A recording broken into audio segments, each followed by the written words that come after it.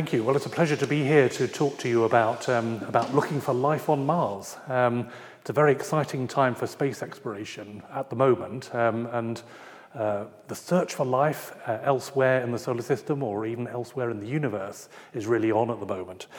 And in fact, the first slide shows you a few possibilities in our own solar system where there could either have been or could even be life now. So on the top left, there's Mars, of course, about half the size of the Earth, and that's important when we come to speak about the magnetic field in a minute. There's also, slightly smaller in the lower left, Europa. So that's one of the moons of Jupiter. That has a water ocean underneath an icy crust. Missions like Europa Clipper that NASA has going fairly shortly, and also the European Space Agency's JUICE mission will be flying past Europa on its way to Ganymede, so really something to look forward to. Enceladus at the top right there, of course, that was visited by the Cassini-Huygens mission, and Cassini made some amazing discoveries at Enceladus. In particular, water coming from those icy vents at the bottom there of the image. And so water, again, from a subsurface ocean. And that subsurface ocean is not only water, but it's salty water coming out. There's also some sand in it, silicates, and that's indicative of hydrothermal activity at the bottom of a subsurface ocean. There's also hydrogen, and that's one of the things you need for life. So those two really, Enceladus and Europa, those are possibilities for life, perhaps even now. Titan there is an amazing place as well. That has a thick atmosphere. It's the only solar system moon with a thick atmosphere, one of Saturn's moons.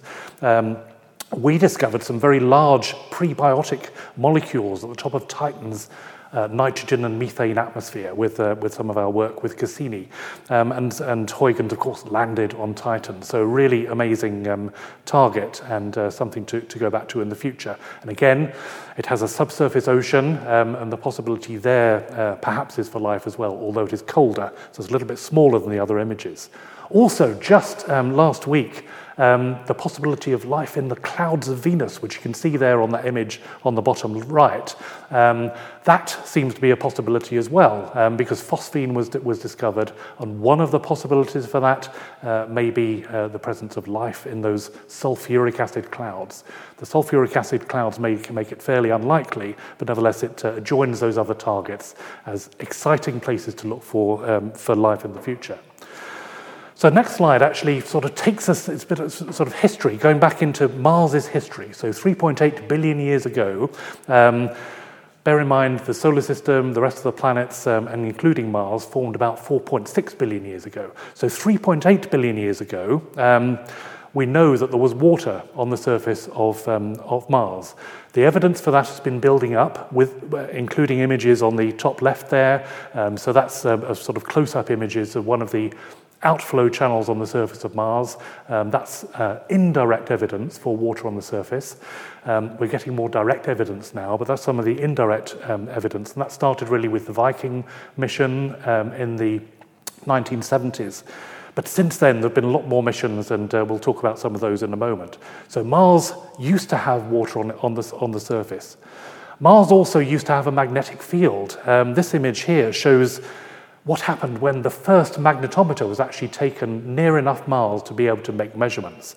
And so in the background, the image, the color scale, shows you an altitude map of Mars going from low altitude, which are the blue, through yellow and red, all the way up to white.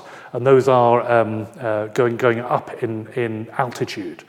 But over the top of that, the white and black contours show magnetic field, and those are sort of linked magnetic fields. Those are the signs of crustal magnetic fields, which were there from the time when Mars was forming 3.8 billion years ago.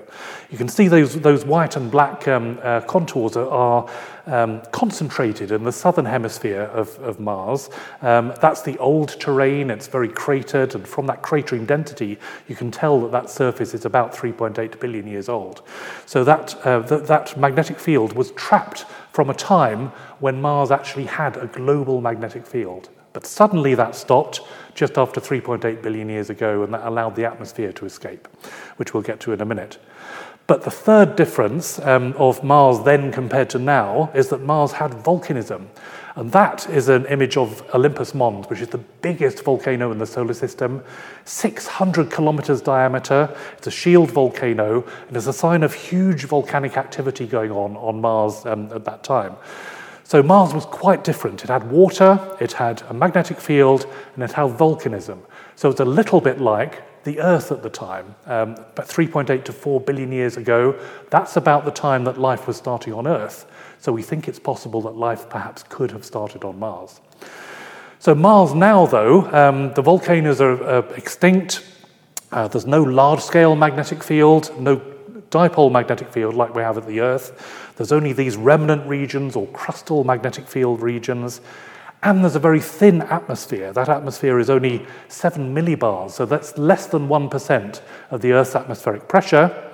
It's a carbon dioxide-rich atmosphere, so not something we could breathe, and certainly the pressure is much too low as well. It's also very cold and dry, so that bottom image gives you an idea of the sort of desert-like features which Mars has on the surface. That actually is from Mars Pathfinder several years ago. But the surface of Mars is really harsh for life now. So as well as that thin atmosphere, which means that, for example, cosmic rays and ultraviolet can penetrate through the atmosphere to the surface, making the surface very harsh for life. So that surface is very harsh.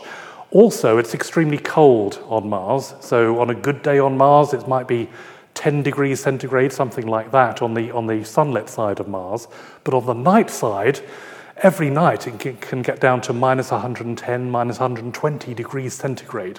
And so that gives you the sort of engineering constraint for if you're sending something to the surface of Mars, you have to have it able to cope with that type of environment. So Mars is now cold and dry and really harsh for life on the surface. And that's why we want to drill underneath the surface with the Rosalind Franklin rover, which I'll talk about. But how do we know that Mars actually had water on the surface? So I mentioned the indirect evidence. So lots of orbiters have been able to see the signs of water on the surface. But more recently, starting with NASA Opportunity in 2004, which landed on the surface successfully, it's been possible to see direct evidence for water. So we can see in that middle image that's being shown here, it landed actually in a crater on Mars. It's a bit like an interplanetary hole-in-one to actually get to get the spacecraft in that crater, because those are sedimentary rocks on the towards the horizon there that you can see in the middle of the image, and so that's the first time that was seen on Mars. So if you move the rover and actually go up to those sedimentary rocks, you can, and with the instruments that were on Opportunity, you're able to do some mineralogy to see what minerals are there.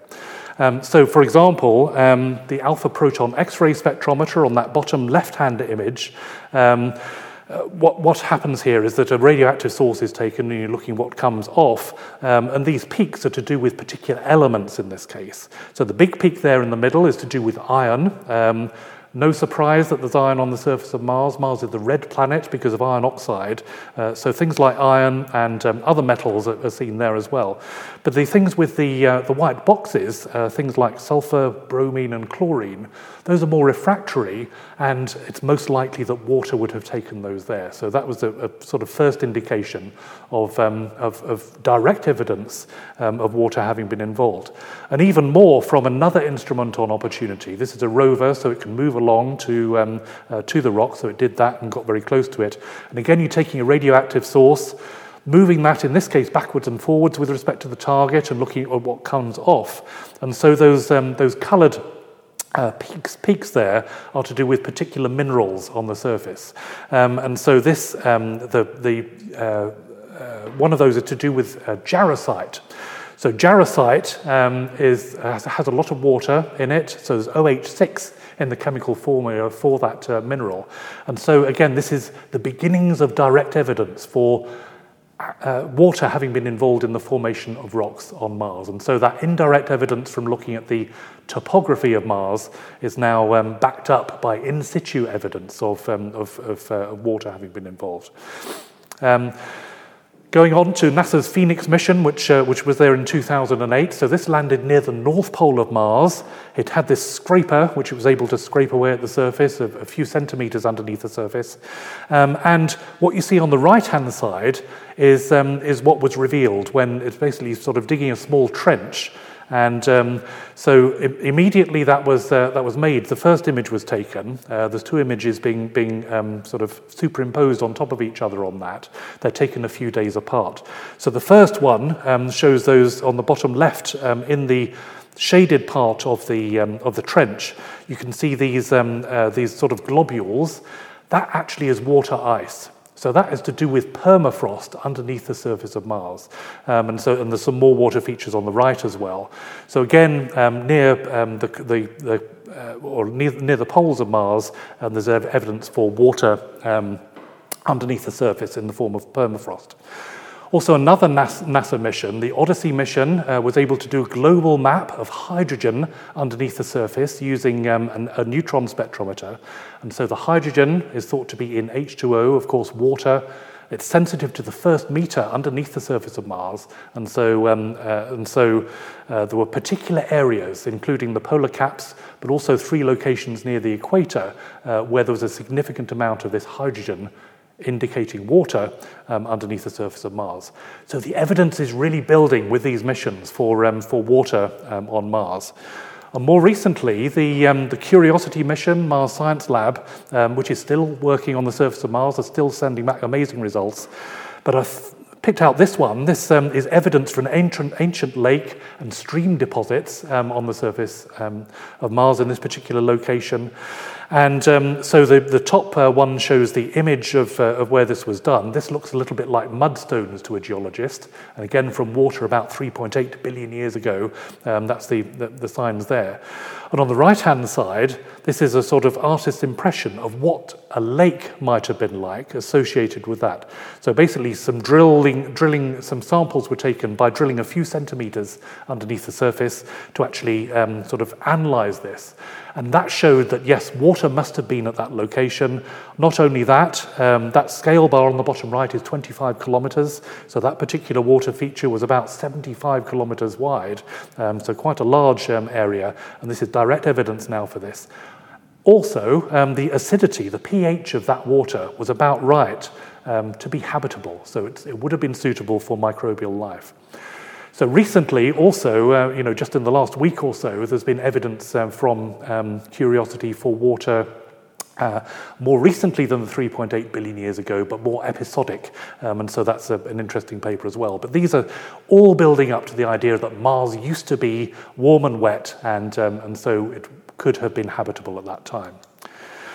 So another paper, actually just a couple of years ago, showed using Mars Express, the European Space Agency's Mars Express, showed signs for liquid water underneath the south pole of Mars. And so the image on the left there shows the south pole of Mars in an image. So it's just a little bit below there. You can see this area with those blue patches in the middle image. That's to do with radar, which it's a subsurface sounding radar, which the indications are that there's a lake, 1.5 kilometers underneath the surface of Mars.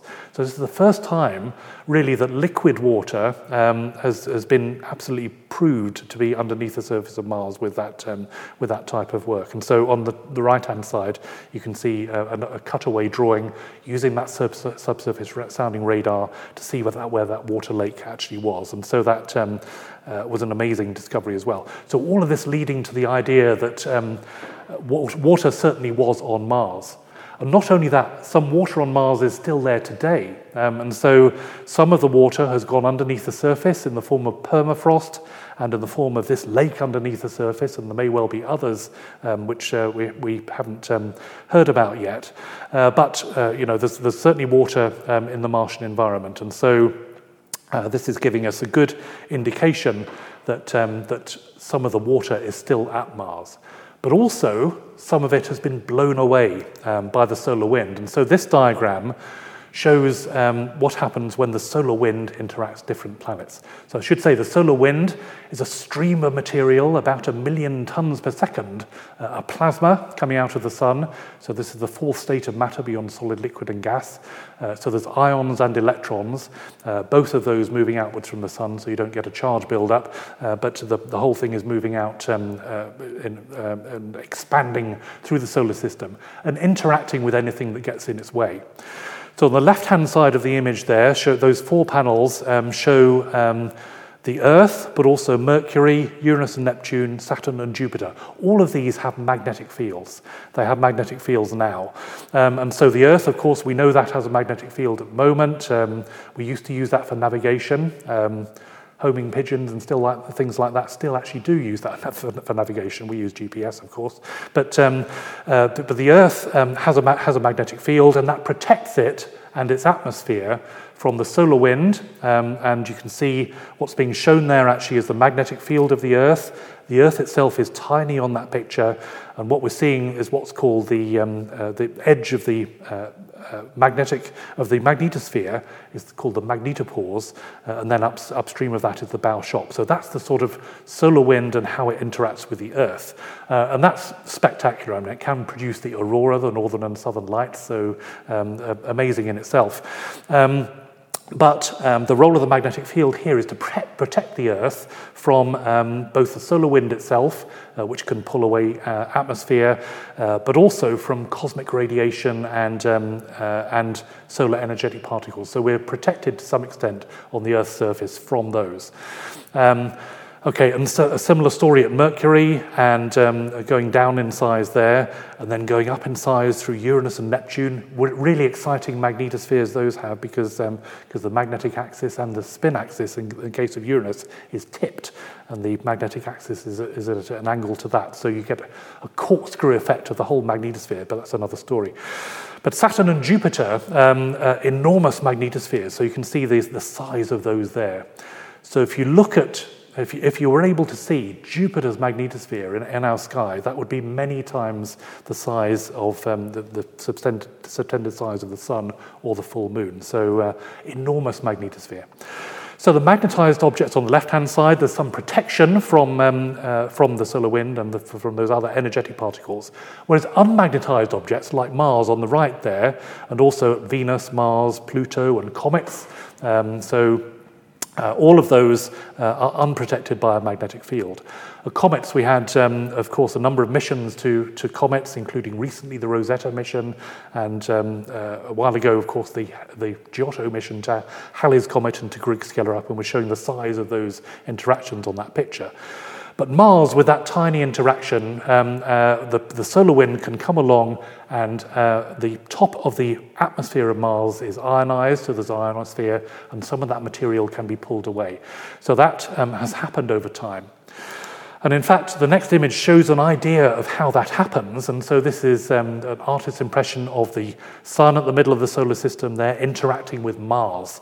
So both Mars Express and NASA's MAVEN mission have made amazing measurements there, showing the escape of particles. And this is an idea of that happening. So you can see the solar wind coming out from the sun in the middle of the solar system and then interacting with Mars and pulling away its atmosphere.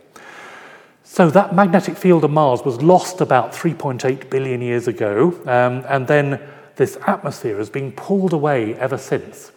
So as I say, with Mars, we have this idea that there's some water in underneath the surface of Mars, and then some has escaped to space over time, and so we have to take all that into account. And this solar wind has pulled the Mars atmosphere away. Okay, so this gives us the idea that Mars used to be a very habitable planet, what we think is probably habitable 3.8 to 4 billion years ago. So that image on the left gives you an idea of a model of what Mars might have been like at that time, with continents, oceans, water on the surface, clouds in the atmosphere, very Earth-like at a time, as I say, when life was starting on Earth. Whereas Mars now, much drier and less habitable, and actually harsh to life on the surface. So this is why we're looking for past life on Mars with the various missions. Okay, so was there life on Mars? So it's a possibility. So when Mars was warmer and wetter, 3.8 billion years ago, there was some evidence announced by Chris McKay and colleagues from meteorite Allen Hills 84001 back in 1996, for those of you old enough to remember that. But many people found that unconvincing, and find that now unconvincing, based on the evidence that actually this is probably to do with terrestrial contamination as the meteorite came through the atmosphere and ended up landing in Antarctica. So we must go to Mars to find out. The bottom right image was initially interpreted, that's a scanning electron microscope image of a sample inside that meteorite. Some people interpreted that as to do with potentially life on Mars, but that's now thought not to be the case by most, not all, but most of the scientific community. So we have to go to Mars, and so the missions which are planned are to look for life on Mars and look at habitability. So we should remind ourselves, what do we need for life? So there's a few things, the sort of recipe for life, if you like.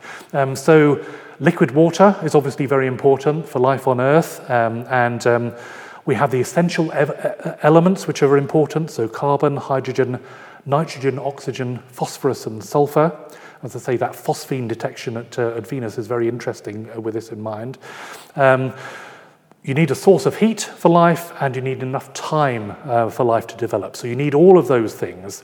And the image on the right there of early Mars show that it probably had the right conditions at that time. And the image I showed at the start of the talk with those other objects as well, some of those might actually have the conditions for life now. But Mars, we're mainly looking for life which is in 3.8 to 4 billion years ago. But if there were simple life forms now there now, we would still be able to detect them. So Mars Express, the European Space Agency's Mars Express, which went into orbit on 28th of January 2004, that is able to look at the atmosphere and of course look at the surface of Mars as well with a stereo camera, but we're looking at water in the atmosphere, underneath the surface with that subsurface sounding radar which I mentioned, and we're also looking at the escape to space. So we were involved in the Aspera 3 instrument on Mars Express, which is still measuring the escape to space. That's still going very strong.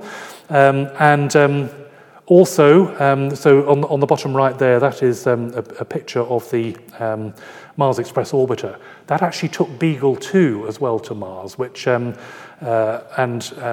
previous Gresham lecturer was the principal investigator for Beagle 2, Colin Pillinger. That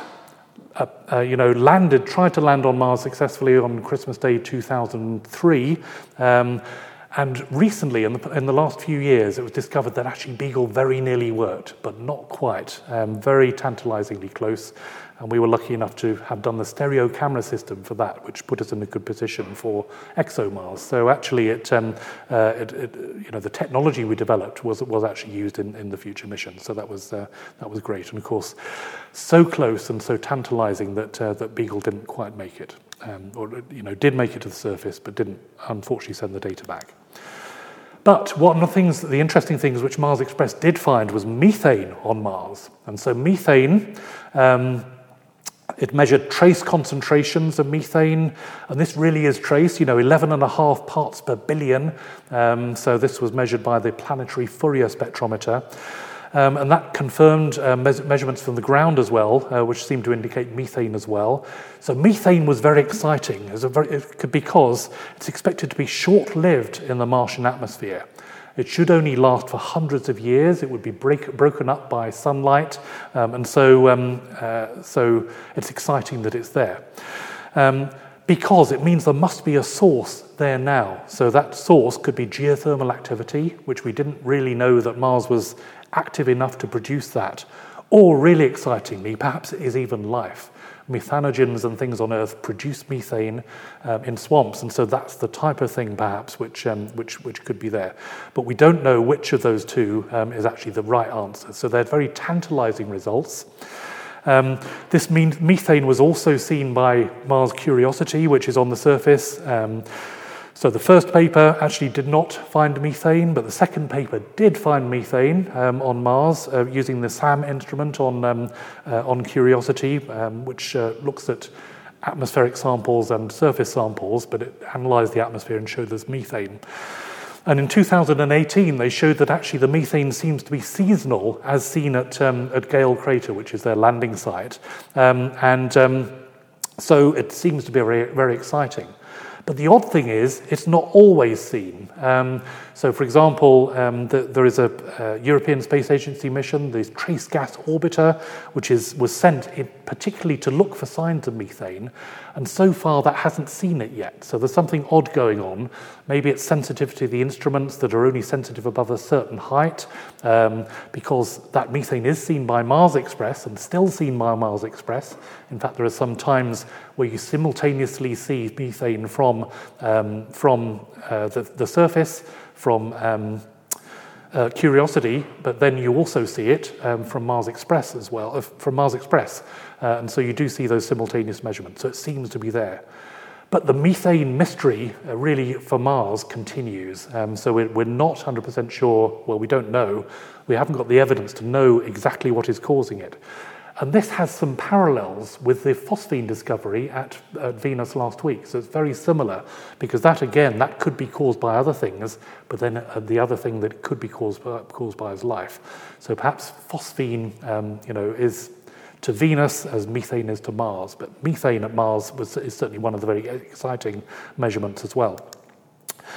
Okay, so a number of missions to Mars either are going on or are planned for the future. So we have the European Space Agency and Russia working together on that Trace Gas Orbiter, which I mentioned. So that is looking at methane and other trace species. It's also looking at water and water isotopes, heavy water and those types of things, and making amazing maps of those, and is able to also to look at in stereo on the surface with some very nice images.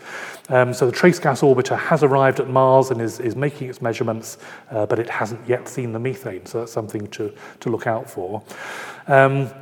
ESA and Russia are also working on the Rosalind Franklin rover, which is the one on the right-hand side. So that's the one I'm mainly going to be talking about in the talk here.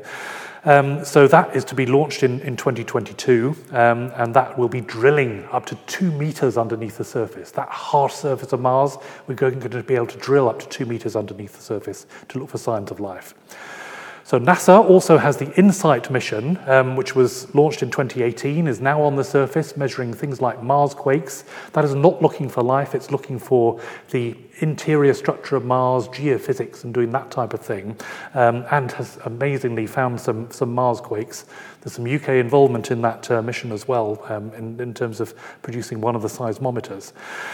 But this year is a very busy one at Mars. There's 3 missions actually which are on their way. So first of all on that list is Perseverance. So that's what used to be called NASA Mars 2020. That's a NASA mission that will cache samples in their landing site area, which is called Jezero Crater on Mars.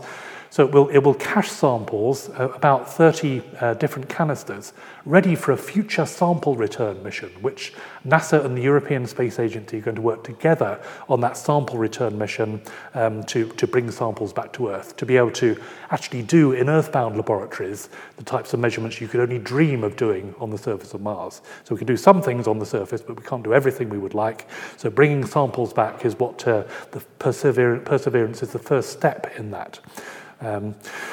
Also on the way is the UAE has launched its mission. So that's the HOPE orbiter, launched in 2020. So that gets there next year as well. It takes about 9 months or something to get to Mars. And so that will be making some atmospheric measurements from the orbiter in a particular area of science of the atmosphere, trying to link really what's the lower atmosphere to the higher atmosphere, so very exciting. Also China has the Tianwen-1 orbiter and rover, launched in 2020 as well, so that is going towards the surface of Mars as well. But none of those missions, apart from Rosalind Franklin, is going to be drilling underneath that harsh surface of Mars to look for signs of life. And so that is a really exciting mission. That's why we're so excited about being involved in it. And actually that rover, the payload of it, the instruments of it, are shown on this graph. And so on the left-hand side are the various context instruments. So they're trying to plan where to drill, basically, to see where to go, where to drill in the Oxia Planum landing area, which has been selected for ExoMars. So we have PanCam, which is our panoramic camera system. So I'm the lead of this, and we have a big team in the UK and in Europe, so particularly Germany, Switzerland, and Austria involved in this very strongly. And so there's also the infrared spectrometer that will look at one of our pixels from our high-resolution camera and extend the measurements into the infrared. So with that, we'll be able to do very good mineralogy. There's WISDOM, which is a subsurface sounding radar looking for water ice again, but also looking at rocky outcrops under the surface, good places to drill. There's ADRON, which is looking for that hydrogen underneath the surface. So that is using the same neutron technique that Mars Odyssey used to be able to see the water and hydrogen underneath the surface of Mars, and they mapped it out, if you remember. So this is doing that locally. There is also a close-up imager at the bottom there in the context instruments, and so that is a bit like a sort of geologist hand lens to be able to peer at rocks very closely, to be able to see features on them. In the middle, there's another instrument. So this is a tiny imager and infrared spectrometer, which is actually integrated into the drill itself. So the drill will drill down up to 2 meters underneath the surface, as I say. Inside it is this little spectrometer, which will do the local geology for where the sample is actually got from. So we get a sample, bring it out from underground, put it in what's called the analytical drawer, and they're analyzed. So the analytical drawer instruments on the right-hand side, so we have Micromiga, which is an visible infrared spectrometer. There's a Raman spectrometer, so that looks at fluorescence and mineralogy. That has some UK involvement as well from the University of Leicester and from Rutherford Appleton Lab. There's also MOMA, that's the Mars Organics Math Analyzer. So this is the one with all of the other instruments which are really looking for biomarkers, signs of life. And so that's actually what we're looking for, biomarkers. So MOMA will be able to look at things like carbonates, look at things like amino acids, phospholipids, things like that. And so it will be able to do that. It will also be able to do chirality, so that's looking for left-handed and right-handed molecules. One of those is used by life on Earth, one isn't. So it's very well instrumented to be able to do that. And as I say, the key thing, being able to drill underneath the surface for the first time. So this is a little video about the Rosalind Franklin rover. So basically our plan is to launch this on the 21st of September 2022. It will land on the 10th of June 23, and it drills up to 2 meters underneath the surface. So that's the new thing. And it has these instruments. So just while we have this image here, at the top of the mast that you can see there, that is PanCam. That's our panoramic camera instrument. On the front in black, you can see the drill, of course the wheels at the bottom, the solar panels. It's a solar-powered rover, so it is going to be using sunlight for power, which means you have to land near the equator on Mars. But all of those instruments will work together. And I have to say, actually, this was... the rover was built not far from here in Stevenage. Airbus Defence and Space in the UK were the lead for the rover. Thales Alenia in Italy are the prime contractor for the whole mission, but the rover itself was built in Stevenage. And so lots of UK, both industrial and academic involvement in this mission, which has been particularly good. Okay, so the video actually gives you an idea of what the rover looks like from all angles. So you can see PanCam at the top there, the black drill at the front, at the back. Those orange things are the WISDOM antennas to look underneath the surface. We also have there's the drill moving to bring possibly a sample into the analytical drawer.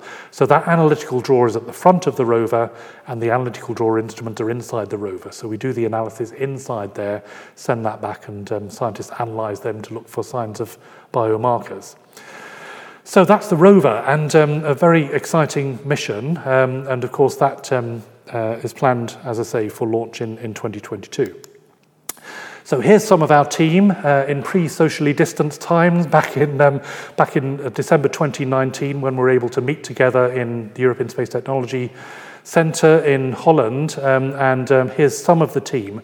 The reason for showing this is to show you basically the size of the rover, and so you can see our camera system, PanCam, sits about 2 meters above the surface, and you can see that's a 1-to-1 scale model of the rover there, it's great to be able to see that in situ. Okay, so this was a test of the parachute system. The parachute system is something which initially there were some problems with, but in 2019, this is December 2019, these seem to be solved, and so the hope is that the parachute system will work very well. This is the largest ever parachute to be sent to Mars on this mission, so it's important it works right. It's got to deploy correctly coming out of its system, and this shows some of the testing which was done on that in Oregon. We've got some more tests coming up of that in November this year to make sure things are all fine. So that's one of the things, because originally we were hoping to launch ExoMars this year, but that's one of the things which delayed it. Some other technical issues, and of course the virus didn't help either. Okay, so why do we call it Rosalind Franklin? So this is an amazing name for our rover. She, of course, a wonderful, brilliant X-ray crystallographer whose famous photograph 51, of a fibre of DNA were important in the discovery of the double helix. And so this is an amazing thing. So photo 51, you can see that on the bottom left there, very famous, and some of her notes there about DNA. So I wonder what our photo 51 will see. We'll have to wait and see. But she also did lots of other important work on the structure of carbon and indeed viruses. So, very relevant work. And so it's very appropriate that the rover is named after Rosalind Franklin, and so we refer to it with her name now. Okay, so this sort of drives home the reason why we want to drill underneath the surface, and this is the main point of this mission. So that we have the penetration of organic destructive agents being shown here. So we have to drill basically up to about 1 millimeter to get underneath that surface, which is bathed with ultraviolet radiation. We have to get below about 1 meter to get below oxidants, things like perchlorates, which could be a problem for looking for biomarkers. And then we have to get below about 1.5 meters to be able to get below where the radiation is penetrating to. So the best preservation would have been below 1.5 meters. We actually did some calculations with an ex-PhD student a while ago about this, and 1.5 meters is at least, you have to drill at least that to be able to get good samples from underneath Mars. And so this is why that 1.5 meters and 2 meters is very important for our mission. Okay, so where are we landing? So Oxyoplanum, so this was put together by one of the colleagues on the team, gives you an idea of where on Mars we're going to be landing. So it's between that low terrain in the northern hemisphere, the younger terrain, which possibly there was an ocean there, and then in the southern hemisphere, those are the southern highlands. So it's in between those two. There's lots of history of water from orbit. Clay-bearing rocks have been seen. 3.9 billion years old. There's remnants in this region of a fan or a delta in this outlet of this Cogune Vallis region, and so it's an exciting place to land. Those are the landing ellipses which are shown there. Those are the accuracy with which we can land in that area, and so the choice of that landing site it's not only scientific constraints of it, an interesting place with history of water, but also those engineering constraints as well of being able to operate solar panels and to give the parachutes long enough to work in the very thin atmosphere of Mars. So that means you have to land below a certain distance. But at the end of the day, it's science, and actually fantastic landing site has been chosen. That was narrowed down a few years ago now, and so that's the landing site which is planned. Okay, so I can't get away without talking about our own instrument. So this is PanCam, the panoramic cameras, the scientific eyes of the rover. So inside of it, we have 2 wide-angle cameras, which are separated by 50 centimeters. So imagine that sitting 2 meters above the surface of Mars. You can get better stereo reconstruction than we can do with our human eyes with that. Each of those has a little filter wheel in front of it, which has 9 filters in, with which we do geology and atmospheric science. We also have a high-resolution camera in the middle there. That's effectively, we can look very closely at rocks. It's like a telescope or a telephoto lens looking at particular features of rocks to be able to get that geology.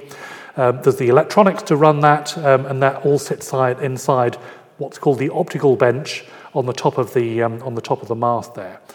But also there's the small but important items which are important as well. So the calibration target. So we have a coloured calibration target to get the colours right on Mars. We have fiducial markers to get the shapes right, and we have a rover inspection mirror with which we're able to actually see underneath the rover for engineering reasons, to be able to get... so with this as a whole, we're getting stereo, colours, shapes and scales. And so it's an amazing instrument. So this is just who's built the different bits of it. So our lab has built quite a lot of it, but also our colleagues in Switzerland and Germany have built the actual cameras. Aberystwyth University has been involved in the small items, and we have a 9-nation science team, so very international work.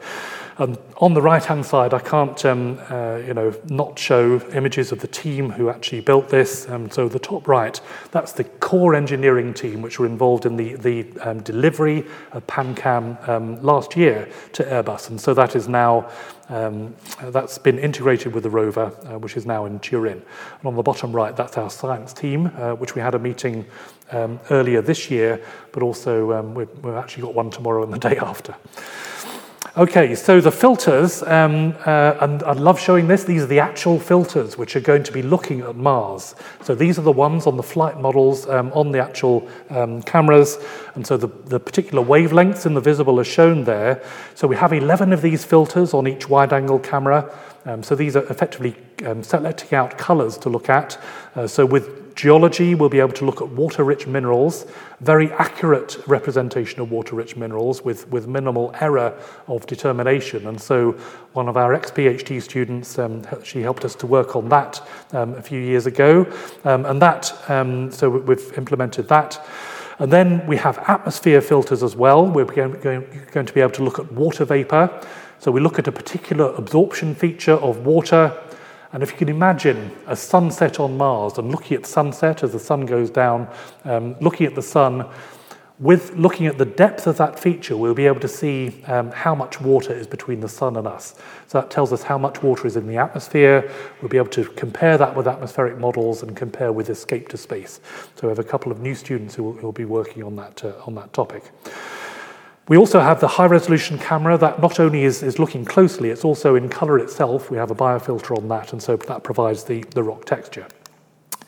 So a couple of impressions of that, and so these are the actual sort of from the engineering drawings. You can put the computer-aided design model together, and so this was put together by a colleague, and so you can see again the filter wheel at the front there, and that's the 11-position filter wheel. Each of the two wide-angle cameras 50 centimeters apart, and the high-resolution camera in the middle there. And this is what it might look on the surface of Mars, and so our colleague Helen from Aberystwyth has done some renderings to be able to show what it will look like, and that's PanCam white painted so that it doesn't get too hot during the day, and also it has heaters to make sure it doesn't get too cold at night.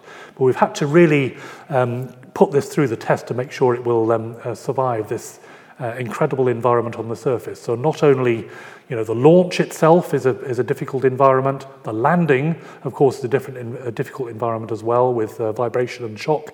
But also the temperature on Mars, going down to that very low temperature at night, means that we have to be very careful everything works for that. So lots of testing has been done by our amazing engineering team, and we have a big science team behind this as well, as I say. So the reason we want to do it is science. We've stuffed as much science as we can into what is basically a camera instrument for going to Mars. And these are just some examples of how we've used that in the field. So examples of use of PanCam. So it's been to, the emulator has been to a number of different places. So Iceland, the Utah desert, other places, to be able to test it, and also to test the team to make sure the team is working together in the right way for doing analysis the way we're going to do it. Because for a Mars mission, you basically have a downlink at the beginning of the day. That's the information sent back from the rover from what it had the day before. You then have a bit of time to work on it to get to work out what to do next, then to send the commands for the next day, and then you go off and do that. And so it's all driven by the orbiters which are in orbit around Mars and when you can get the data back. So basically you have that daily structure for what is going to happen. But the science we'll be able to do is exemplified here. So on the bottom left, you have a 3D model. As I say, this is better than the human eyes can do. And on top of that, some of our colleagues, geological colleagues, have put on what's called dip and strike. So with that, you can look at sedimentary rocks and see how they connect to other sedimentary rocks and so on. That's on the bottom left. On the bottom right is something called principal component analysis. So that uses those detailed filters with the narrow filters of which we're able to look at geology and look at the ratios between those to be able to work out, again, the mineralogy and the composition of the rocks. So you're sort of using colours to be able to get the information about the minerals which you're looking at. We can also, with PanCam, we can image the sample before it goes into the sample collection hole. We can also look at the drill tailings once the rover has moved back from where the drilling was done.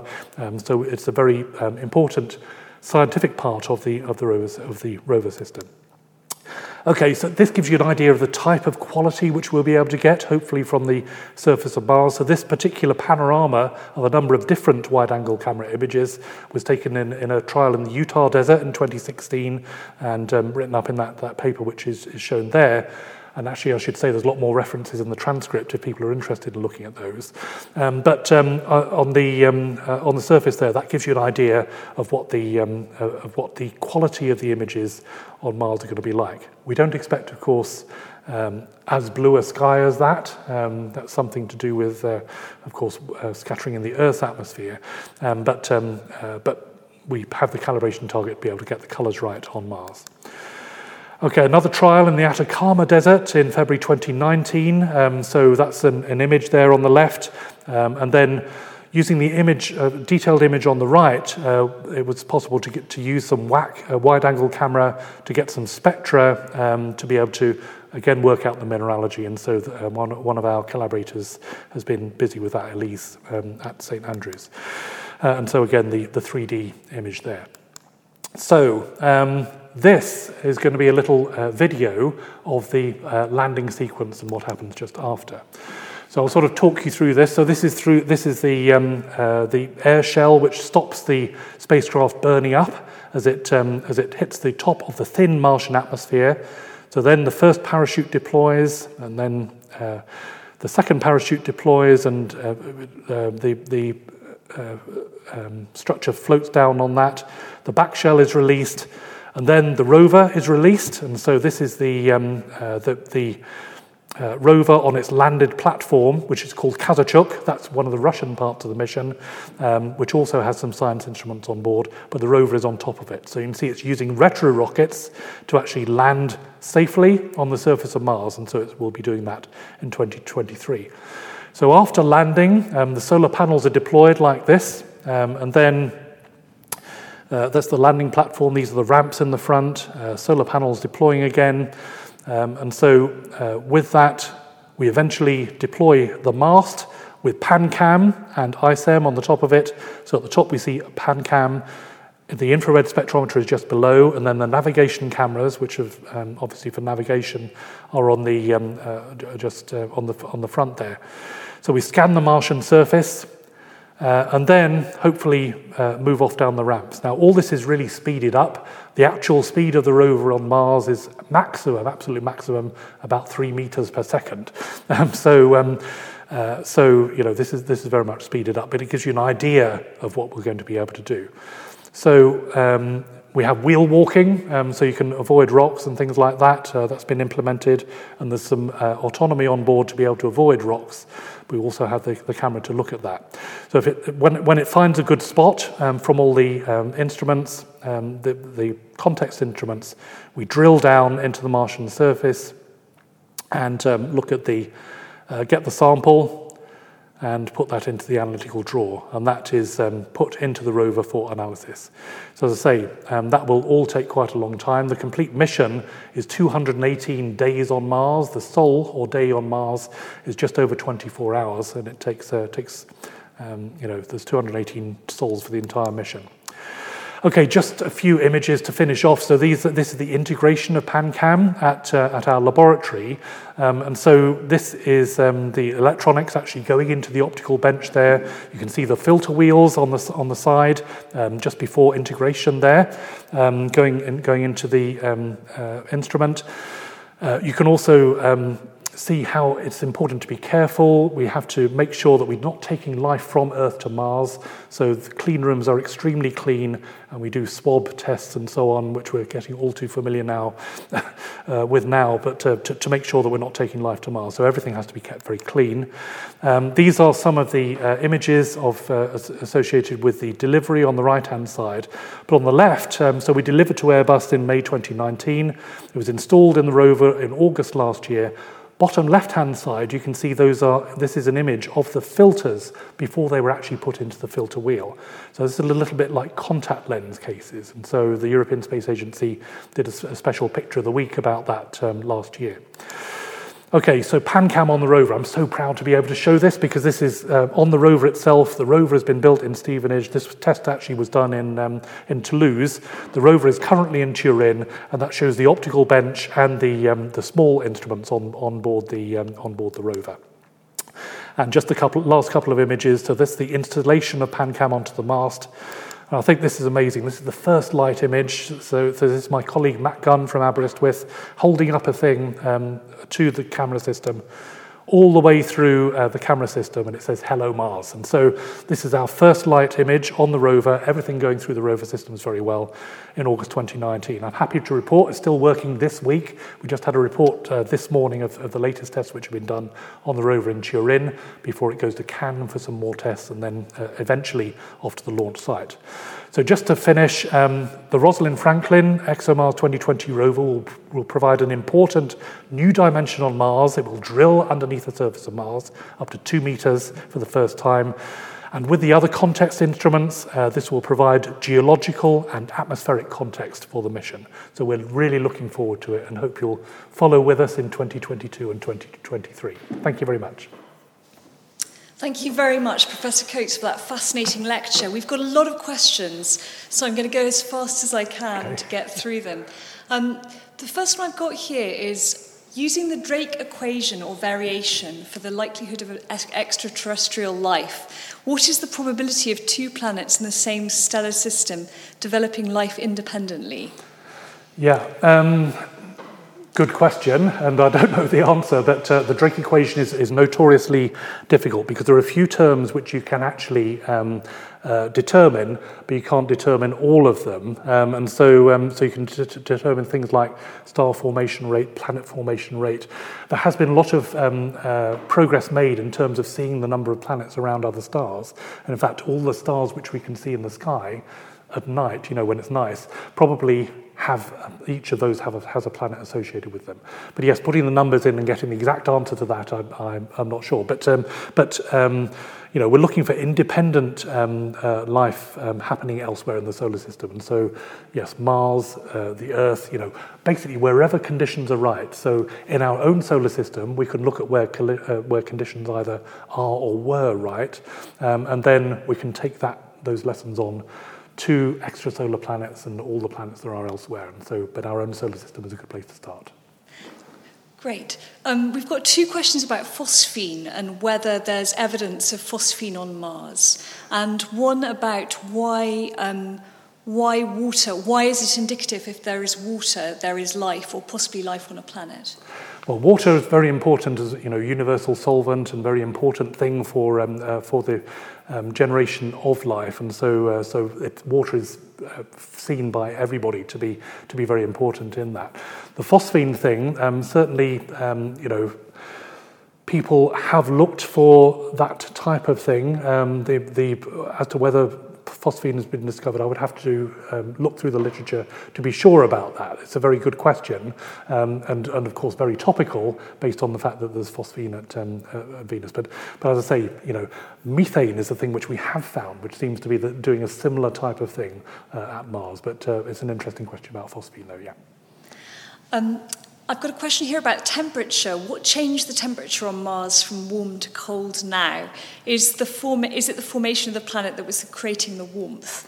Well, yes. So yes, there's a number of different sort of timescales there. But yes, way back in the beginning of the solar system, Mars was smaller than the Earth. Well, still is, of course, but smaller than the Earth, and so it lost its heat of formation more quickly than the Earth did, which means that there was less heat around to effectively keep the magnetic field going. I mean, the motions in the core, the iron in the core producing the magnetic field, that's still, of course, going at the Earth. We have magnetic reversals and things like that, but it's still going.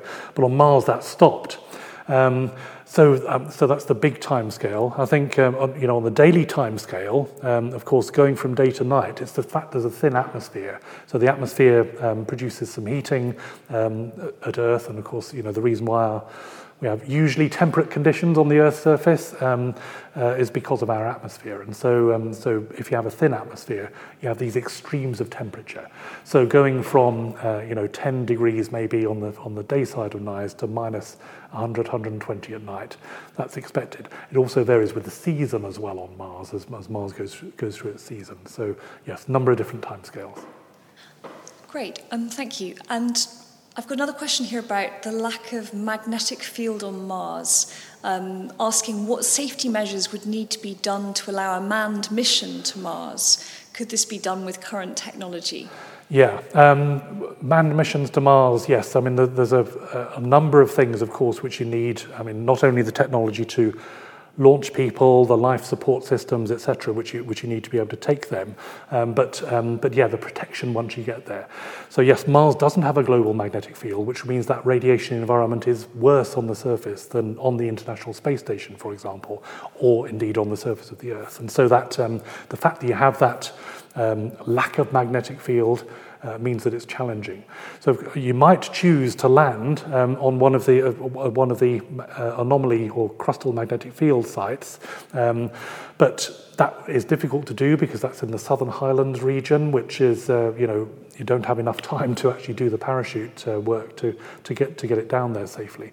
So there's lots of different challenges with sending people to Mars, and apart from money, which is huge, and personally, I think actually we should wait with a manned space exploration until we know the answer to this question of was there ever life on Mars. After that, maybe, if the political and industrial will can be made, then eventually maybe. And there are plans, potentially to do that. But I would, on the scientific point of view, prefer to wait. And I certainly don't want colonization of Mars, which is another thing which some people would like to see. And I've got another question here about the geothermal activity source of methane. Would it be compatible with the fact that Mars's magnetic field has extinguished? Aren't both related to a flow of liquid metal around the core, like in the Earth? Well, there's certainly a liquid. The flow of liquid around the Earth of the liquid core around the Earth is important in driving the magnetic field, absolutely. And so sorry, what's the first part of the question again? Would the geothermal activity source of methane be compatible with the fact that the Mars's magnetic field has extinguished? Okay, well the idea is probably that this geothermal activity would be relatively small scale rather than a huge, large planet scale activity which would be necessary for producing a magnetic field. So it could be small scale features of activity still do exist. And in fact, there are other indications on Mars that there is small-scale activity. So there could be that. There's also signs of fairly recent volcanism, much less than the 3.8 billion years ago. And so there are signs of kind of local activity going on, but not planet-scale things which you would need to actually drive a magnetic field. Okay, great. And I've got a question here about the parachute. Yeah. What aspects of Mars make the parachute so difficult to engineer? Yes, well, the fact is the thin atmosphere on Mars means that it's one of the most difficult places to land of any object in the solar system. Because if you have an airless body, like the Moon, which only has a really, really thin atmosphere, it's not an atmosphere, it's more of an exosphere. But on Mars, the atmosphere is thick enough that you have to slow the spacecraft down and you can use parachutes to do it. But because it's the thin atmosphere, they don't work as well as they do on Earth. So you've got to make sure with the parachute testing which is done, that the parachute will work in the environment which is designed for. So as well as the tests which are done on Earth in Oregon, for example, we also have some high altitude drop tests planned in Kiruna in northern Sweden next year. So in that, you're going effectively to stratospheric altitudes, and that's about the right pressure for where it will be doing its stuff at Mars. And so it's the pressure of the atmosphere which is causing the difficulty. The fact it's intermediate between a thick atmosphere and a thin one. So at Titan, for example, the Huygens probe had parachutes as well, but that atmosphere was about 1.5 times the Earth's atmospheric pressure. So while the engineering was challenging, because of course that's an alien atmosphere as well with nitrogen and methane, the pressure though was about a little bit higher than the Earth's atmospheric pressure. But for Mars, yes, it's a big challenge. I'm afraid we are now out of time, so there is one more question which I will send you from online for later. Okay. But thank you so much, Dr. Coates, Professor Coates. Thank you very much to our audience for your attention and questions. We'll be sending you a link to the video and transcript very soon. Our next astronomy lecture is Cosmic Vision, Watching the Radio with Professor Catherine Blundell on Wednesday the 7th of October, 1 p.m. to 2 p.m. And you can sign up for that online now. Thank you so much, Professor. Thank you.